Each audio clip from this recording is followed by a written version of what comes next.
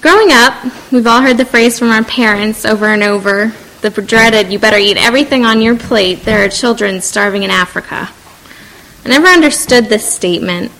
If I wasn't hungry but I still ate that plate full of food, how was that going to help a hungry child in Africa?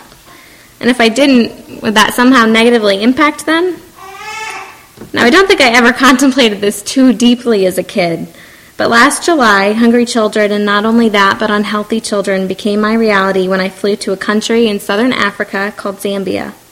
I was part of a team that served the dual purpose of spreading God's word and setting up a temporary medical clinic in a rural village in Zambia.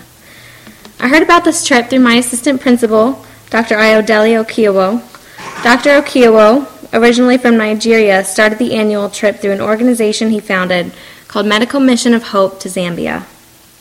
He's a certified dentist in Zambia and returns there every year with his wife and a team of medical professionals to set up a healthcare clinic in the village of Farah. I don't know what it was about this particular trip. I just felt drawn to the idea of going to a place that needs so much more help than I felt that I could give here. I set up a fundraising website and I asked for donations of friends, of family, my parents' co-workers, people from church, even of strangers. I was absolutely overwhelmed by the response and the generous support from all of these people. And then the day came that I got on a plane with the 8 other people on my team and we set off for Zambia. We stayed with a host family in the city of Lusaka, the capital, and the day after we arrived, we left for Farah. The day that we left for Farah, my team and I attended a church service in the city.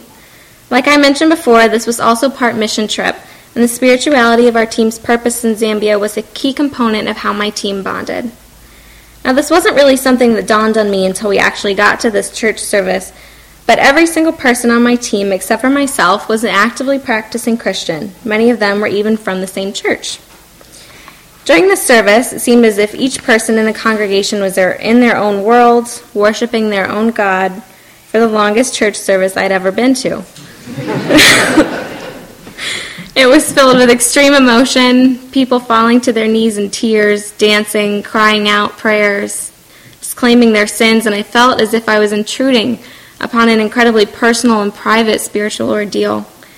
I'll admit I felt more out of place than I have in my entire life.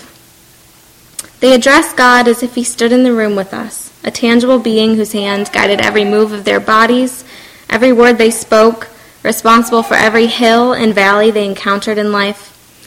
I did not have a God like this that I could pray to or worship in that way. Having grown up a lifelong Unitarian Universalist, I knew that I led my life differently and believed different things than many Christians do. And, admittedly, coming into this trip, I had my own judgment against the religion that made it even more difficult for me to feel okay with how differently they worshipped, how differently they preached, the different things they believed in. I was ill-prepared for the intensity of the service, and, if I'm being quite honest, I left it feeling somewhat uncomfortable and somewhat alone among my team members. Despite this, I was so excited to get to the village. It is the most beautiful place that I have ever visited. It's on a unique spot, the place where the Luangwa and the Zambezi rivers meet. It's in a large valley surrounded by beautiful mountains, and the people there cohabitate with the land in a way that I have never seen before. Farah is the biggest village in its district, which is kind of the equivalent of a county for us, and had its own market and school. It's a very impoverished area where most people live in little one-room stick houses with tin roofs, or a brick hut of some sort. Some people have gardens and work the land for food, others have local jobs, and others don't have any means of supporting themselves. The children who can go to school are the ones who can afford to pay for the school uniforms and the books. Those who cannot are the ones that we spent the most time with because they played outside the church all day long where we set up our clinic. They were all mostly barefoot with soiled clothes and usually very dirty, but perfectly happy. It was not uncommon to see a 6 or 7-year-old child carrying their younger brother or sister on their back and taking care of them throughout the day. At first, when I saw this, I remember the first thing that crossed through my mind was a memory of my aunt when she first brought her 2 brand-new twin baby girls home from the hospital. I was about 10 years old, and they were so cute, and I wanted so badly to pick them up and carry them around the house and play with them. But I remember my aunt telling me, Little people don't carry little people. And yet here I was, seeing before my eyes something that was not only the norm there, but also sometimes a necessity. We set up our clinic in a big stone building in the village that is used as one of their churches. There were 11 of us total on the team, including the 2 pastors of the church who helped us during the week as translators. We provided several different services to the villagers who came in as patients. We had a dental side where Dr. Okiowo extracted teeth, and Christy, our dental hygienist, cleaned the patient's teeth. On the other side, Lori, our physician's assistant, and Betha, our nurse, saw patients for every other symptom they might be having that wasn't their teeth. Thankfully, we had basic medications to give to the patients, such as amoxicillin, ibuprofen, Tylenol, and a few others. The most common ailments we saw in the kids were colds, scabies, ringworm, coughs, or any sort of open wound. They'd also come in to get their teeth cleaned, and our dental hygienist would teach them how to brush their teeth, and then send them off with a toothbrush and toothpaste. Many of the kids had never used a toothbrush before. And when she would hand them a mirror to see their newly cleaned teeth, many were somewhat taken aback at seeing their reflection because they had hardly ever seen themselves in a mirror before. In the adults, it was a little different. They would come in with sore legs, sore backs, sore feet, headaches, coughs, STDs or abscesses or growths on their bodies that they wanted looked at, mostly symptoms that were indicative of their labor-intensive lifestyles. HIV was also prevalent. The average life expectancy in that particular area of Zambia is about 40 years old. I'll admit that seeing all this sickness was somewhat overwhelming. Obviously, my standards of care in the U.S. are quite different. When I have a cold, I go to the doctor's office. When I'm coughing, I get some cough drops from the Wegmans. When I'm running a fever, I stay home from school, and my dad brings me ginger ale. It's incredible to think that such differences in lifestyle are separated only because we happen to be born on different parts of this earth. My job was at the front of the clinic, signing in patients and taking their name, age, date of birth, and I wrote down their chief complaints before I sent them to be looked at by either the dental or the medical side. Many spoke some English, but most spoke a local language called Nyanja, which I actually ended up learning quite a bit of in order to communicate with them. Frequently throughout our time in Pharaoh, we had lines out the door of patients who were waiting to be seen. These were people who had walked very long distances and often with several children in order to be looked at. Sometimes we had to turn people away at the end of the day who had been waiting for hours because we just could not work without daylight. They were never outwardly angry with us. They would just sigh and leave and come back the next day to do it again. They have very little access to any sort of reliable healthcare clinic or facility within a 300-mile radius of where they are. The closest hospital is in Lusaka, and it's very expensive for them to get there and to pay for their care. Even if they can't afford a hospital, the sanitation practices would make you nauseous. The same gloves are used from patient to patient, or no gloves are used at all, and often needles are reused without a second thought. These cringeworthy facts are a result of lack of medical equipment and disease awareness that we are fortunate enough to have in developed countries such as the U.S. Every morning before clinic, the whole team got up and we met for what we called our team devotional. I loved these. We'd sit around outside and eat breakfast together and touch base with each other and watch the sun come up over the river. And Ellen, our other nurse, would lead a prayer from the Bible for a discussion. Each morning, my teammates discussed verses in the Bible about how our purpose in Zambia was to humbly serve the people in God's name, give God all the glory, and better understand what God wanted us to do with our lives. And each morning, my teammates asked God to grant us the compassion, the patience, and the strength to be able to serve the people of Pharaoh to the absolute best of our abilities. At first, listening to these requests of someone or something that I personally did not believe was responsible for our compassion, patience, and strength, I was slightly uncomfortable with the morning meetings, and I added very little to the discussion and the prayers. The way they spoke to God, he could have been sitting right there in our morning prayer circles. It was something that I was not used to. However, as the days went on, I noticed that my teammates delivered their care and worked with the patients with such love and with such humility that I realized I was seeing a different side of Christianity, one that perhaps I had not given a fair shot. The fact that my teammates and I believed that our strength was coming from different places was irrelevant. The care itself was what was important. There were definitely a few patients that left an impact on me and whom I'll never forget. Often during clinic, young girls would come in, frequently the same age as me, who came in with brand new babies on their backs and toddlers on their hips. One girl in particular came in with a baby on her back, and her chief complaint was of enlarged breasts. I took her vitals and I sent her off to triage. I had to go back there about an hour later to grab a different BP cuff. She was just sitting down behind the privacy screen to be seen by our PA, Lori. She removed her shirt, and a large portion of her chest was taken over by a large, swollen growth.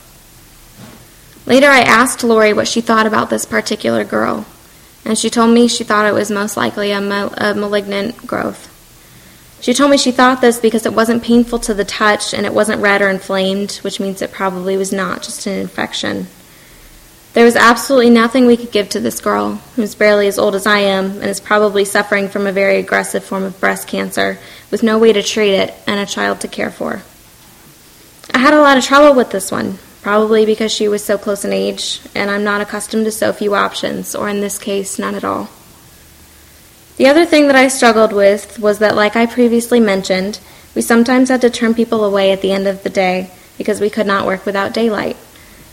On our last day in clinic, a middle-aged man came in at the end of the day to get some teeth extracted.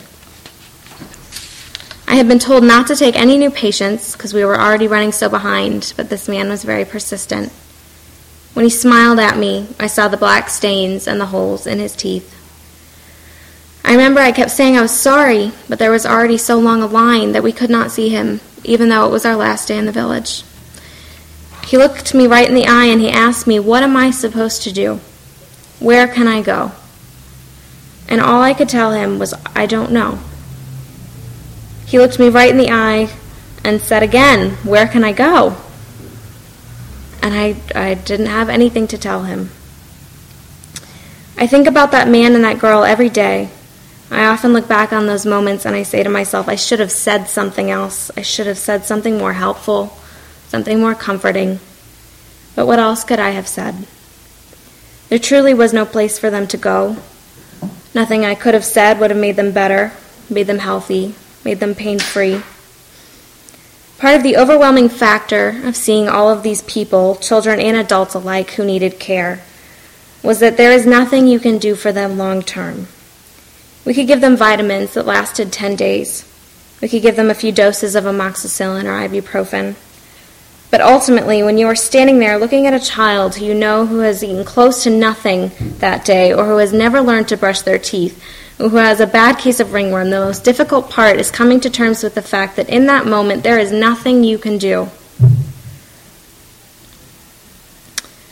So we gave the kids gumballs and bubbles, and we sang songs with them, and we smiled, and we played with them, and we gave them basketballs and as many donated clothes and shoes from people at home as we could fit into our suitcases. And they smiled back at us, and they sang with us, and they tripped over each other to get to the gumballs and the bubbles. But I'll admit that that's something I definitely struggled with while I was in FARA, and something that I've struggled with even after coming home. During the middle of the week, we visited the school in the village as well. We'd brought hundreds of pencils and erasers and a few other basic school supplies to give to the students. The principal, a harsh, towering, and somewhat intimidating lady, met us at the school and brought us around to each classroom so that we could distribute the supplies. What struck me the most as we handed these out was that each and every student that we handed a pencil to, which was close to 1,000, reached out their hands as if cupping them to receive water. And each and every one, after being handed a pencil, said, "Tsukomo, thank you." There are many factors that could keep a child from learning in that village that you and I might take for granted. We saw many patients who were students who needed glasses, just regular reading glasses or prescription glasses that you and I would get from the Costco or the Walgreens. In FARA, if a student has trouble reading the board because they need glasses and they sit at the back of the classroom, they won't be learning that day. Every student takes a standardized test at the end of the 8th grade, and those who don't pass it are essentially dropped out of school and forced to either find a job, get married, or both. This is mainly because they just don't have the teachers or the room to teach that many students in higher grades. If a family has enough money, the ultimate goal is to send your child to boarding school, which is many miles away but has the best education available. They rank the students based on their grades to create competition, and they use it as a motivational tool. While going around to each classroom, the principal would ask the teachers to call up the number 1 and the number 2 students in the class. She would look at these 2 highest-ranking students and say to them, "Good job. Keep working as hard as you can, and do not, by any means necessary, let anybody take your spots." Then she would turn around and she would look at the rest of the class and she would say, "How could you let them beat you? They are better than you. You are not trying hard enough. Do whatever it takes to take their spots." And she repeated this in every classroom that we visited. As a privileged middle-class girl from Loudoun County, Virginia, whose only real problem with her education is the pretty awful school lunch food and the occasional frustrating teacher, I was revolted. But what I realized was that this extreme sense of competition not only encouraged but nearly forced kids to learn and to succeed and to make something of themselves if they are fortunate enough to have the materials to do so. Who was I to judge that? My time in Zambia opened my eyes to a whole new reality, a reality without the everyday conveniences we so easily take for granted, and with more disease and more hunger than should exist in the 21st century. But this is also a place filled with people who have an unwavering gratitude for their loved ones, their food, their beautiful land, all that they do have and all that they work for. Showed me that happiness has less to do with what you deserve and more to do with how you handle what you're given. Since returning home, I think about my trip to Zambia every day, and I'm still overwhelmingly grateful for the opportunity I was given to participate. Usually when I think about Zambia, it's when I'm walking through the grocery store and I realize just the incredible amounts of food that I'm surrounded by. Or when I'm in school and a teacher has just helped me with something that I was having trouble with. Or when I'm sitting in my room doing homework and just notice the incredible amount of things that I have. And that's all that they are, is just things. The trip as a whole has reminded me to always be aware of the countless things I have to be grateful for. And most importantly, that even the smallest of helping hands can help make the world a better place.